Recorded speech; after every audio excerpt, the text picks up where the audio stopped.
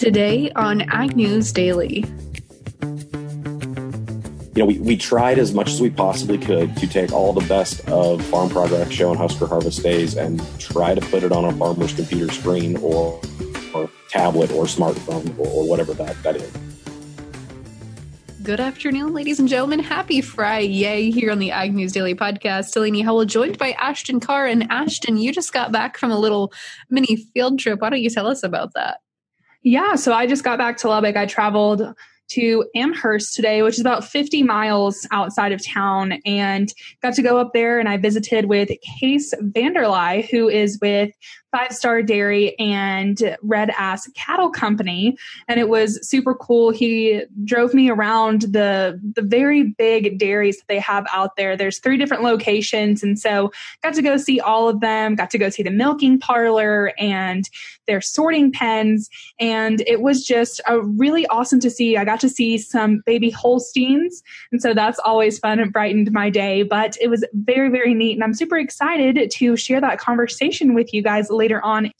That will be fantastic. Looking forward to hearing that conversation, Ashton. But for today, we've got to talk about a little bit of news because we got some yesterday evening that was pretty groundbreaking for farmers impacted by COVID-19. I know you and I both had this piece of news here, Ashton, so please feel free to hop in and add anything I'm missing. But President Trump was at a campaign rally yesterday in Wisconsin and announced to farmers that they would be giving about another $13 billion to the USDA to allocate basically to different farmers impacted by COVID-19 for commodities that weren't eligible from the first round as well as those that were. So they've also included the second round here, wheat and hemp.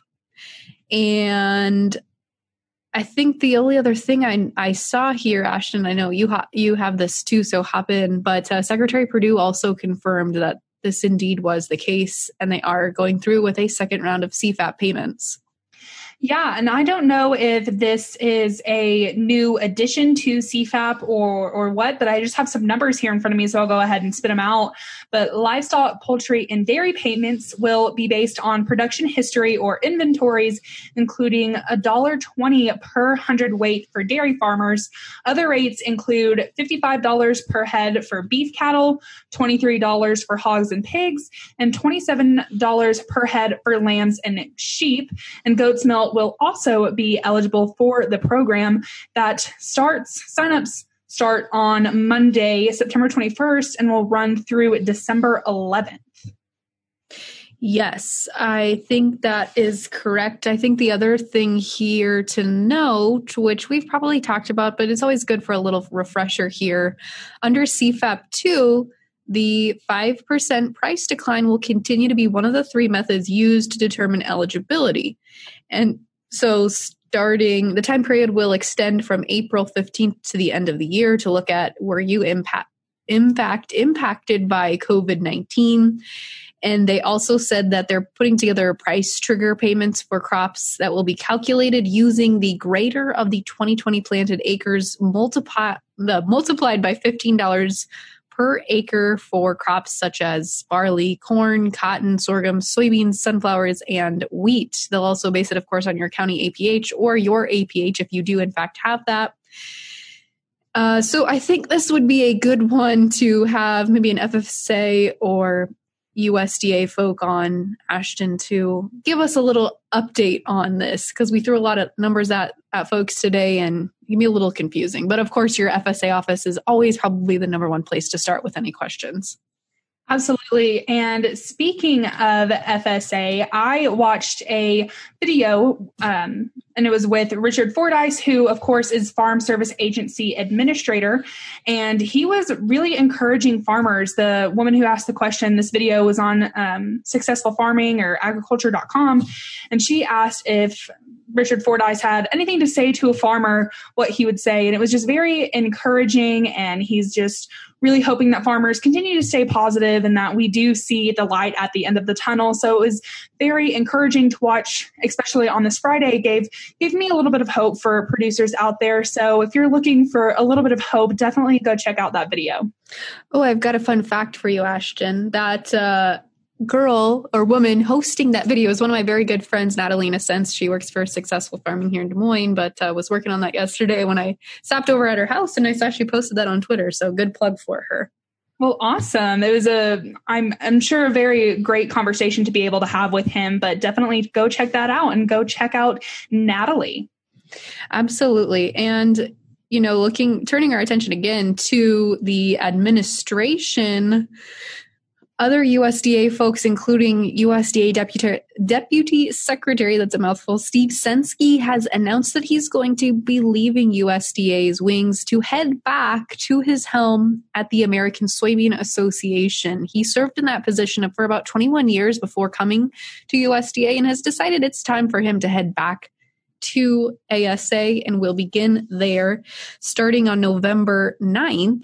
He'll be going back to the helm of that role again. So hate to see him leave from USDA, but I think he was probably missing his role with the American Soybean Association. So he is moving back there. But let's see, Ashton, what else you got for headlines for today? Well, of course, I've been tracking the African swine fever that has been moving its way through some wild boars in Germany. And the U.S. has finally come out and said something about this African swine fever and what they want to do in effort to not have that come over into the U.S. and in our pork herds. But the numbers are now up to 13. So there's 13 confirmed cases. But again, it's all in wild boars. I haven't seen anything just yet about whether or not it's actually in any pork production herds. But the U.S. pork industry is on heightened alert as those numbers continue to rise. And members of the National Pork Producers Council are urging the U.S. government to make sure Customs and Border Protection is properly funded. NPPC president and Wisconsin pork producer A.V. Roth says ag inspectors are the first line of defense in preventing foreign animal diseases from entering the U.S. And he was quoted as saying, an outbreak of African swine fever or other foreign animal diseases in the U.S. would be a devastating blow to hog farmers already teetering on the edge. And the Customs and Border Protection is funded by agriculture quarantine inspection user fees. And those, along with the reserve fund, are set up to dry up at the end of the month. So they are really pushing for some funding to go in there just to make sure that African swine fever, as well as any other animal diseases, aren't coming into the U.S. And as of this week, China, South Korea, and Japan have all halted imports from Germany. So just a little bit of an update for you as well as our listeners. Yeah, I think I was reading something earlier today that said there are 8 countries now that have halted any sort of pork imports from Germany. Those 8 are not coming to mind at the moment, but we'll continue to monitor that situation and story. U.S. hasn't shut anything off yet, but we don't get a ton of pork anyways from Germany. So shouldn't be too much of a concern, especially with travel shutdown with COVID anyways. But on other export related news, Ashton, we saw U.S. and corn groups excited by export numbers that were reported yesterday. As of September 10th, U.S. exporters have already racked up 19.3 million metric tons in sales of U.S. corn and 30 million tons in sales of U.S. soybeans. And of course, we're seeing prices pick up here. First time since 2018, we are seeing plus $10 soybeans. Again, first time in 2 years. I think I mentioned this on the podcast yesterday, but folks are getting excited finally. And USDA says that we have about 1.7 million tons of soybeans and nearly 210,000 tons of corn that were shipped to foreign buyers. So the thing to note is we're seeing sales being promised, but now we're actually seeing those sales getting shipped out and coming to fruition. So definitely a demand-driven market rally that we've been seeing lately. And speaking of rally, Ashton, what do you say we take a look at the markets for today? Let's do it, Delaney.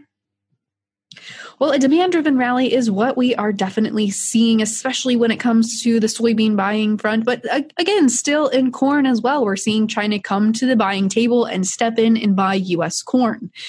In the December corn contract, up 3 1/4 cents today to close at 378.5. The March up 3.5 to close at 387.5.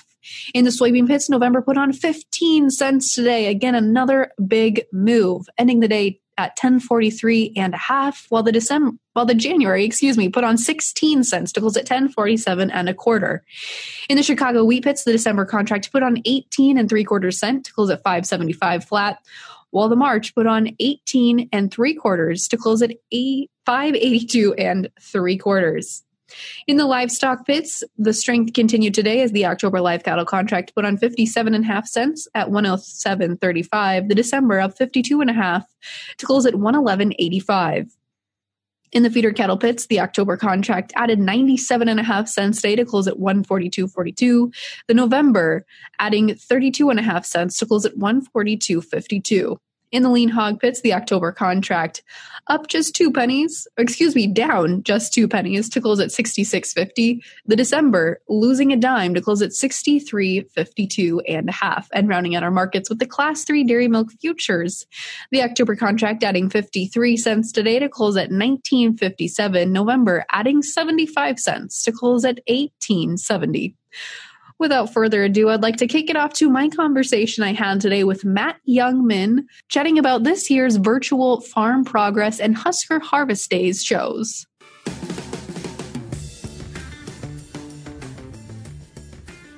Well, things are wrapping up for the virtual Farm Progress show this year, which is a little different. And to talk about the format of how this year's show went, we are talking today with Matt Youngman, the Farm Progress show event manager. Matt, thanks so much for taking the time to chat today. You bet. Great to be with you. So you are just getting things wrapped up. The show kind of officially ended, or the live virtual stuff ended yesterday. Tell us about how this year's show went, transitioning so quickly. I was very impressed that you guys were able to put this together so last minute. Yeah, it was quite a pivot, and a lot of credit to everybody at Farm Progress that touched this. You know, typically when we do our live events, everybody's doing something, but everybody had to do something completely different in order to pull together a virtual event. We had all along intended that starting in about March, April, we kind of had this feeling that we were going to have some component of the live event that would also be virtual. But then June 29th came along when we finally made the announcement that we wouldn't be able to have the live events at all. And everybody in the company pivoted, and we went to work on this virtual experience. With it being a merger of our two big live events, rather than do a Husker Harvest Days virtual event and a Farm Progress Show virtual event, we elected to merge the two events together, merge the exhibitor lists, merge the field demonstrations and content, and make it kind of one big virtual experience. So we did pivot quickly, got that all put together, and rolled out content Tuesday, Wednesday, Thursday of this week, ended it yesterday. But, you know, the good news is it stays live until May or June of next year. So let's talk a little bit more, Matt, about that virtual content. Did you have any farmers that were ever on the grounds of Farm Progress Show or Husker Harvest Days, or was everything virtual? And, you know, what was virtual? I mean, when you go to the events, you talk to a lot of different vendors. You've got machines and equipment and demonstrations. So how did you turn some of those components into virtual components? That's an excellent question. So, we tried as much as we possibly could to take all the best of Farm Progress Show and Husker Harvest Days and try to put it on a farmer's computer screen or tablet or smartphone or whatever that is. So, the way that we looked at it was farmers come for a number of different reasons. They're there to talk to, exhibiting companies. They're there to learn things. They're there to view the field demonstrations. And so we tried to emulate as much of that as we possibly could. So, from one side, we had this big exhibitor database, and that's kind of like the exhibit field or the Varied Industries tent, where you can go and visit a company. And, for some of those companies, it was just a few of their product brochures and an email address and maybe a video of what they would have unveiled live. And then other companies like an AGCO or a DeKalb Asgrow or Case IH, they had really expansive virtual walkthroughs of what you would have walked through if you would have gone to the show. And so it was kind of every facet of that exhibit field. That's one side of it. And then the other side of it is the content pieces, the sessions on mental health or marketing or weather or grain bin safety. We wanted to be able to provide that. So that's in there. And then the other big thing that folks think about when they think about Husker Harvest Days or Farm Progress Show are the field demonstrations. So we had all kinds of offers from companies to just provide us content, provide us video of their machine running in the field. Well, that's not what we do at our field demos. We make you bring the piece of equipment and run it there on site. And that's what we did with our field demonstrations. So we went to Grand Island, Nebraska in mid-August and recorded the haying demonstrations and recorded the cattle handling demonstrations. And none of that content is provided by the companies. That's all recorded by us. And they had to bring their machines to Grand Island to be in those demos. And then same at Boone, the August 31st and September 1st, we were in Boone, picking corn, doing tillage, running planters, doing ride and drives, doing all those kind of things. And for the most part, all of that action was done for the camera so that we could get it recorded and unveil it here over these last 3 days. We did, however, have a small group of farmers, 6 of them in Grand Island that were cattlemen that were there evaluating the head chutes and evaluating the hay tools.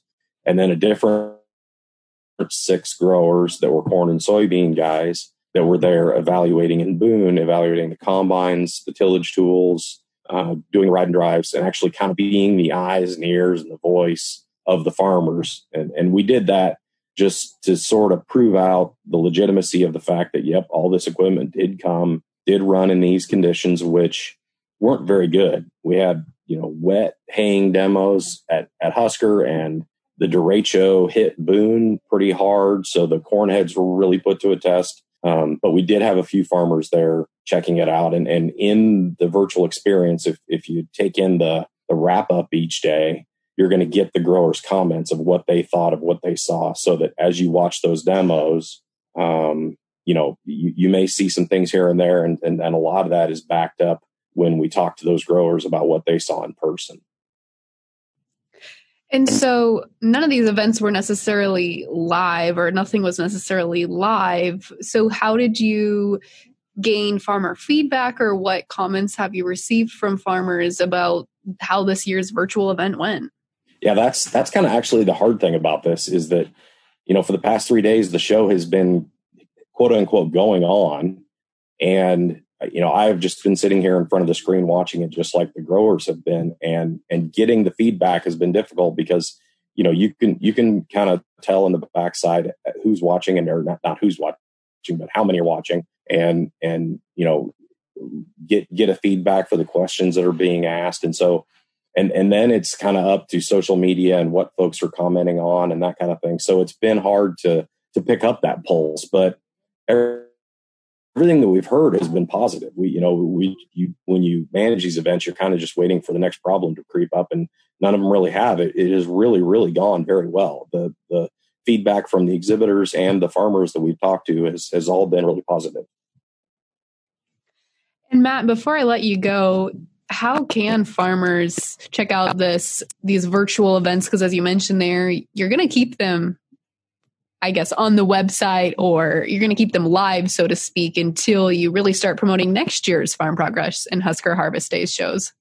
Yep, all the way through May, June next year. Whenever we start really pushing Husker and Farm Progress 2021, the live events, this is going to be available. So, the example that I've used is that if you're sitting in line at the elevator and it's November and you're mad at your corn head or you're mad at your grain cart, you can just pull this event up on your phone and watch all those videos of those. And they have really good product reads by Max Armstrong overlaying the demonstrations. So you can watch all the corn heads or watch all the grain carts and kind of use the show like you would have used it in person as the top of the sales funnel to decide, I really like this and I really don't like that, and start to sort things a little bit that way. So you can access that from farmprogressshow.com or huskerharvestdays.com. And that's going to lead you right down the path. A real quick registration, no charge. And, I would advise folks to use it as much as they see fit as they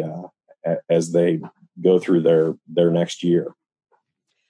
Matt, one other question that comes to mind here is, I mean, this year's show would definitely be considered, I think, a success by all means. But next year in 2021, hopefully COVID will be done, ran its course, and we'll be able to have those in-person events again. But do you anticipate that you guys will still keep a virtual component moving forward? That's an excellent question. And honestly, that's what I've spent today working on is, okay, we've done this and it was a great success and everybody did a good job, but how does this look, assuming there is some new abnormal, whatever that is? How many of these components that we just spent the last 3 months working really hard on, how many of these components are we going to need to use? And I think we'll learn that as we go, how many people use it through the winter, and know how much traction some of these different things had. And then we'll have a good feel on how many of them we need to continue. I think, there's probably no going all the way back. I think we're probably going to have some virtual components of this going forward, because of the lessons learned in the last 3 months. Absolutely. Well, Matt Youngman, thank you so much, and congrats on the first virtual show. All right. Very good. Thank you, Delaney.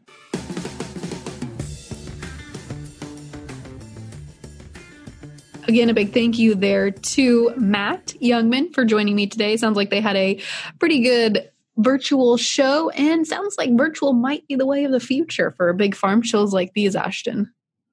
Absolutely. And it's so exciting at the same time as a little sad to see so many things going virtual because, I think myself as along with other folks, they're wanting to actually be there in person, but, under certain circumstances, of course, the COVID-19 pandemic is making everything go virtual, but it's definitely great to see that the industry is so adaptable.